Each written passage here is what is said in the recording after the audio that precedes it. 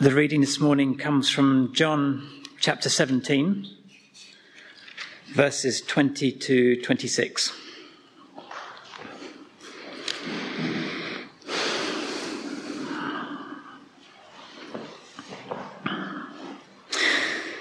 My prayer is not for them alone. I pray also for those who will believe in me through their message, that all of them may be one, Father, just as you are in me and I am in you. May they also be in us, so that the world may believe that you have sent me. I have given them the glory that you gave me, that they may be one, as we are one, I in them and you in me. May they be brought to complete unity, to let the world know that you sent me and have loved them even as you loved me. Father, I want those you have given me to be with me where I am and to see my glory, the glory you have given me because you loved me before the creation of the world. Righteous Father, though the world does not know you, I know you, and they know that you have sent me. I have made you known to them and will continue to make you known in order that the love you have for me may be in them and that I myself may be in them. Thank you, Phil. Jonathan's going to come and join me now. I need to give him a little bit of time because takes a bit of time to move. If for those of you who don't know Jonathan was team rector in Southgate and Crawley. He worked for Through Faith Mission for 5-6 years, something like that. And then he's just recently retired from All Saints Peckham in London and moved back to Crawley. But I know Jonathan most of all because he endured saxophone, clarinet, recorder, drums, me shouting at my lawnmower when it didn't start, and maintained a complete graciousness and is still my friend. So Jonathan and Ruthie, I can't think of anybody more who are more gracious and more grace-giving. And so it's an absolute pleasure to have you here this morning, and it's such a great communicator as well. Thank you. Oh, well, thanks, Rick. It's a great pleasure to be with you. To be honest, living next to Rick and Sarah and Ben was being like living next to Ronnie Scott's jazz club. We love jazz. It was fantastic. I'm going to pray for us in just a moment, but just to say this by way of introduction, that my wife, she's called Rutli, is currently in the south of France. She's babysitting. And one thing she is doing later on today is this. She's making a jigsaw, not quite as big as this one. She's going for a 20-piecer this afternoon with Isaac, who's 3, and Timmy, who's 1.5. We're thinking this morning about the jigsaw puzzle. There's a picture of what Jesus is praying for. We heard a part of his prayer in the reading that was just brought to us from John chapter 17. That God has a big picture for your life, for my life, for his family on earth, for those who have been following Jesus as maybe you have for decades, and for others who may be curious about Jesus and do not know him yet. He has a picture, a big picture, and the pieces of our lives, our gifts, our ideas in our heart, our longings, some of which you've put on this here, are all things that he can use. Jesus, the puzzle maker, who wants to put us together, not least with one another, for his big picture for us and for his world to be revealed. Let me pray. Father God, I thank you that Jesus invites us to turn to you as our Father, a loving Father, one who cares so much for his children and invites them, all of us, to be a part of his family. When life is a puzzle, when it feels to have broken into different pieces, I pray, Father God, to hear your voice, your still small voice. You, the one who made us and who remakes us day by day. Help us to know your big picture for our lives. In Jesus' name, amen. You might not be a fan of puzzles, but essentially you need three things. Number one, the picture on the box. Number two, the pieces in it. That's you and me. And it's the different pieces that make up who we are. And number three, this is the most important. Somebody who's got the will and the skill to put it together. This is a picture, it's not a perfect one, of what and who Jesus is praying for. If you've got a Bible, if you've got one on your phone, there might be one near you, might be on your phone. If you'd like to turn to John chapter 17, verse 20, which is where our reading began. And this prayer, it could be called the Lord's Prayer. What we call the Lord's Prayer begins It does. Our Father in heaven. This is a prayer that Jesus actually spoke to our Father, his Father and ours. And he's praying it towards the end of his life. It's just before his arrest. If you look at John chapter 18 and 19, that's the story in the book written by John, the disciple. He's writing a biography of Jesus. It's the story of Jesus' life. And chapters 18 and 19, right after this prayer, tell the story of Jesus being arrested, of him being tortured, of him being crucified, before he rises again. And Jesus is praying, firstly, for the picture on the box, the big picture that God has, that he has for your life. What do I mean by that? If you think about anything you've done this week, you can have a picture in your mind, anything at all you've done, you've had, I'm guessing, a picture of why you were doing what you were doing. For example, you went to the shops. Yeah, you went to the shops. When you set out for the shops, did you have a list of everything you wanted to buy? Even if you added a few things to it, or you couldn't find some of them, that was your purpose, that was your why for doing it. If you went in the car or on a bicycle, you had a clear picture, a big picture of why you were doing this. Yeah. Do you know what I mean? Of the destination. If you sent an email or a text, you had an idea of what you wanted to communicate. But we can go through the whole of our lives without a clear vision of the destination. Jesus is praying for his disciples. The word disciple means one who learns from Jesus, for a clear picture that God gives them of his purpose for their life.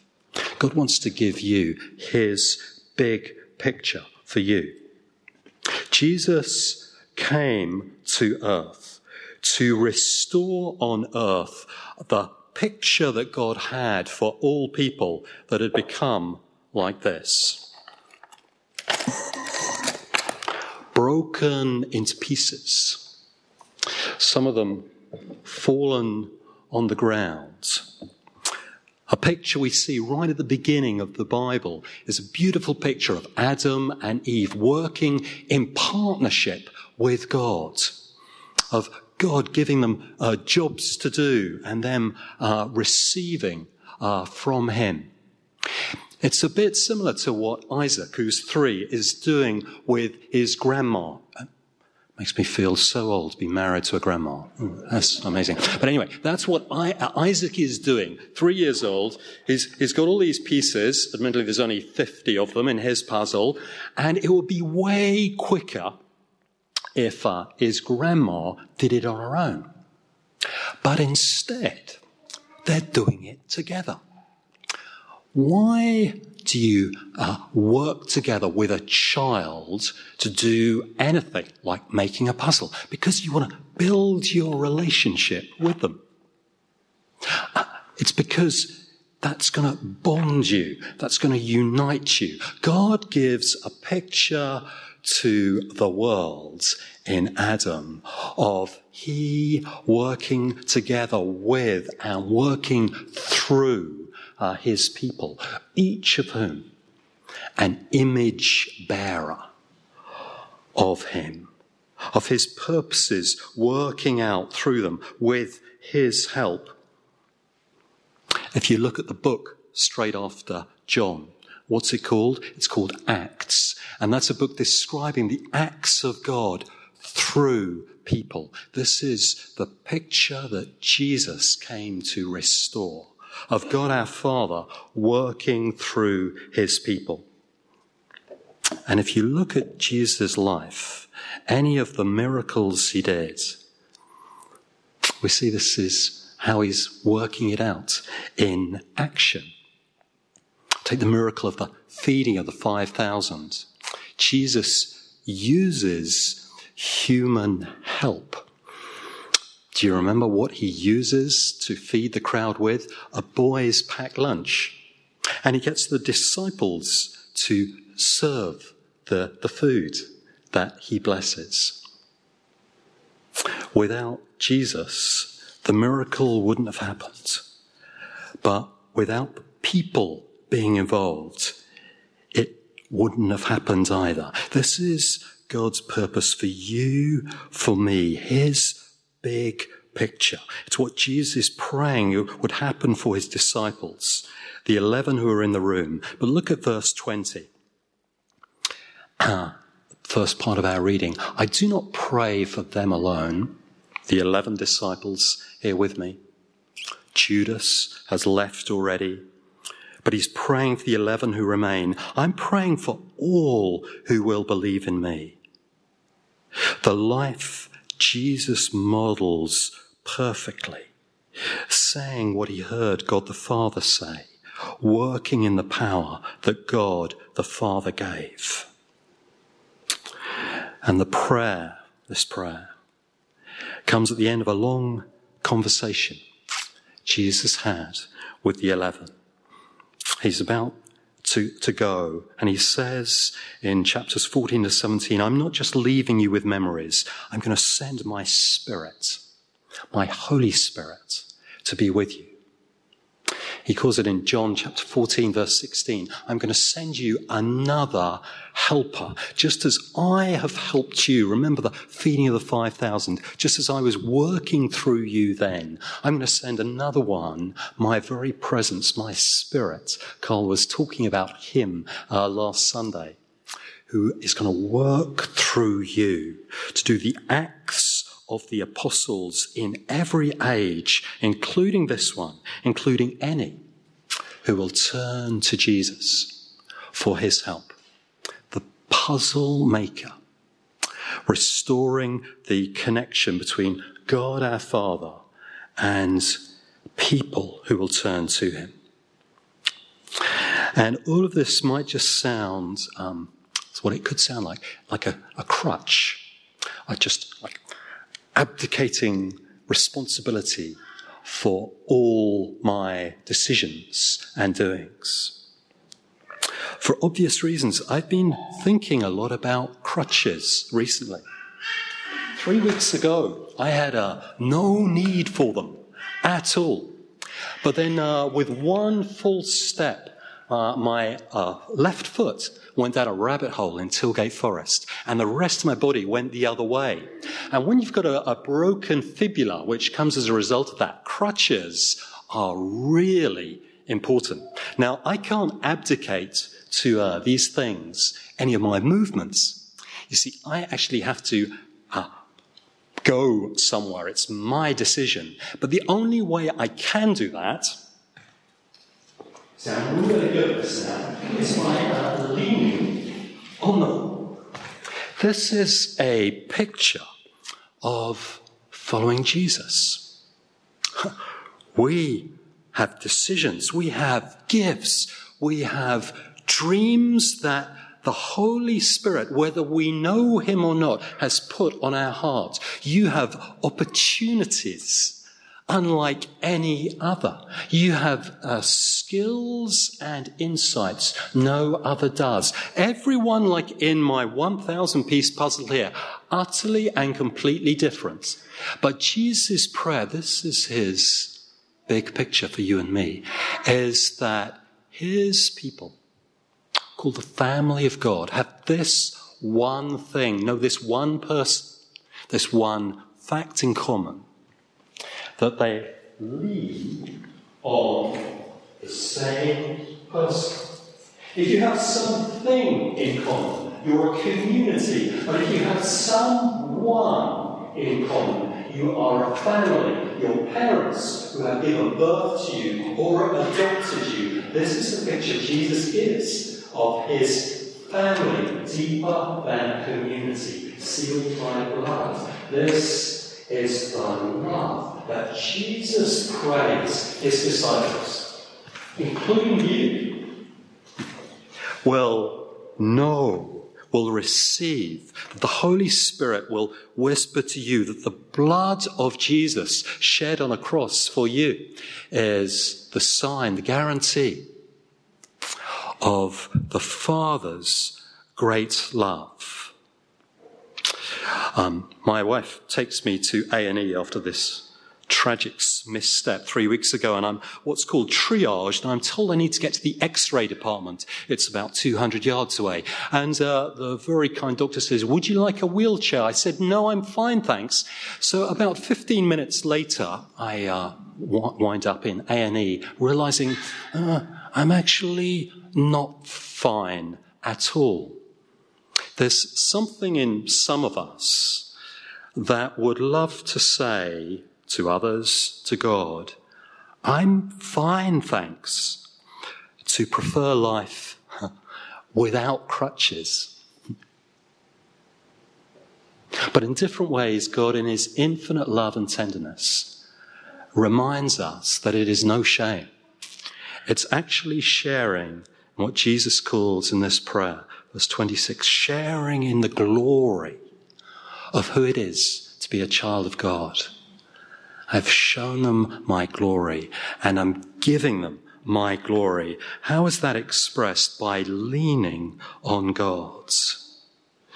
We're like the pieces in a puzzle.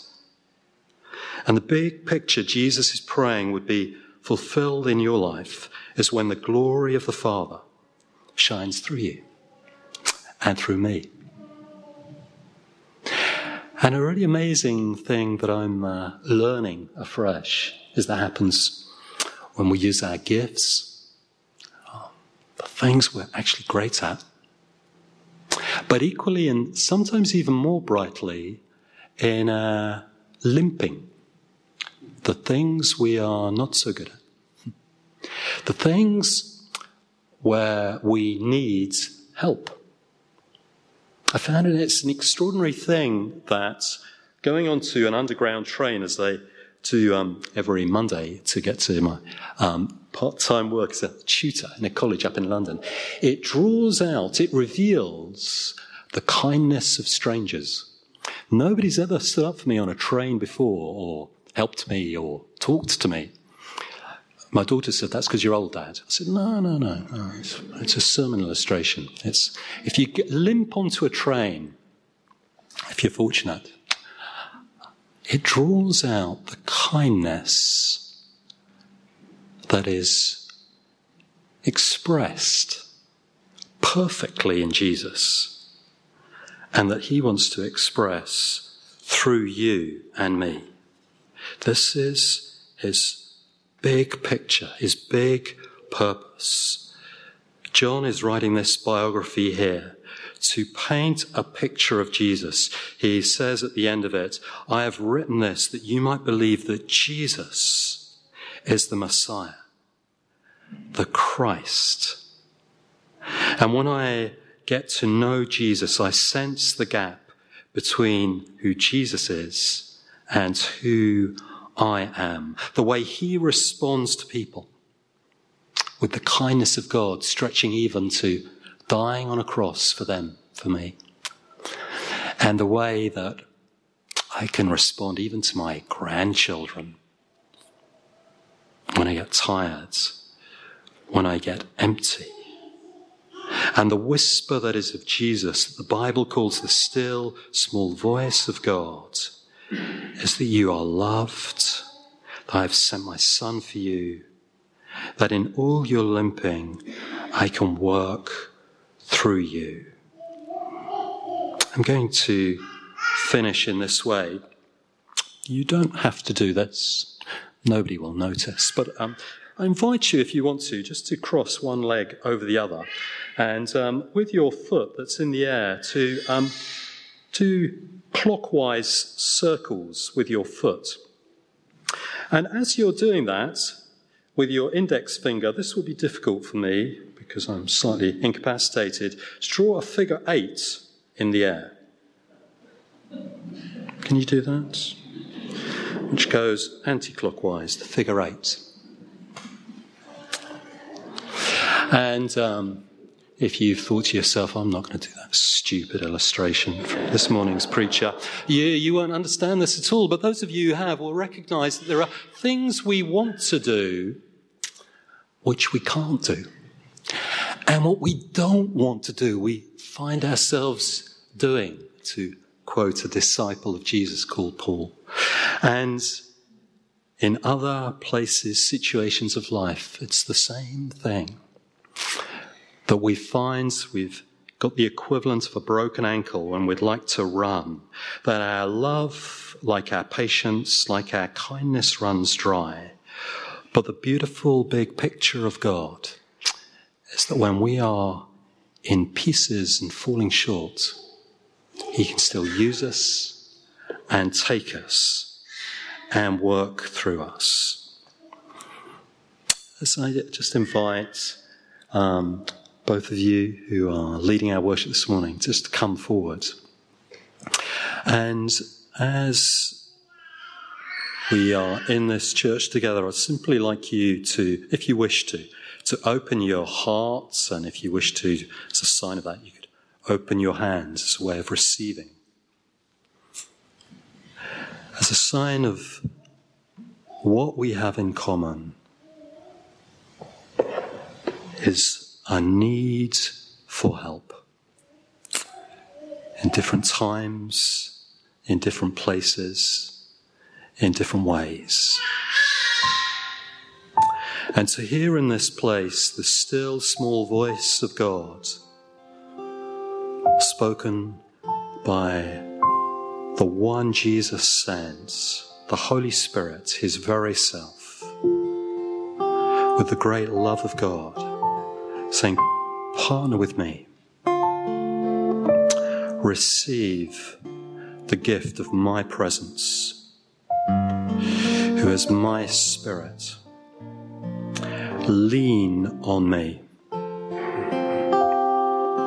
You are not abdicating responsibility for your life, but fulfilling the big picture God has for you, for me, for all who would lean on him. Lord Jesus, we commit to you all the things in our lives where we're aware of our limits, where we need your help. Open the door for every opportunity you want us to walk into. Give us the inspiration of your Spirit to lead us into all wisdom. And give us the courage, the encouragement that comes from you to step out into things you're calling us to do in your strength. In Jesus' name we pray. Amen.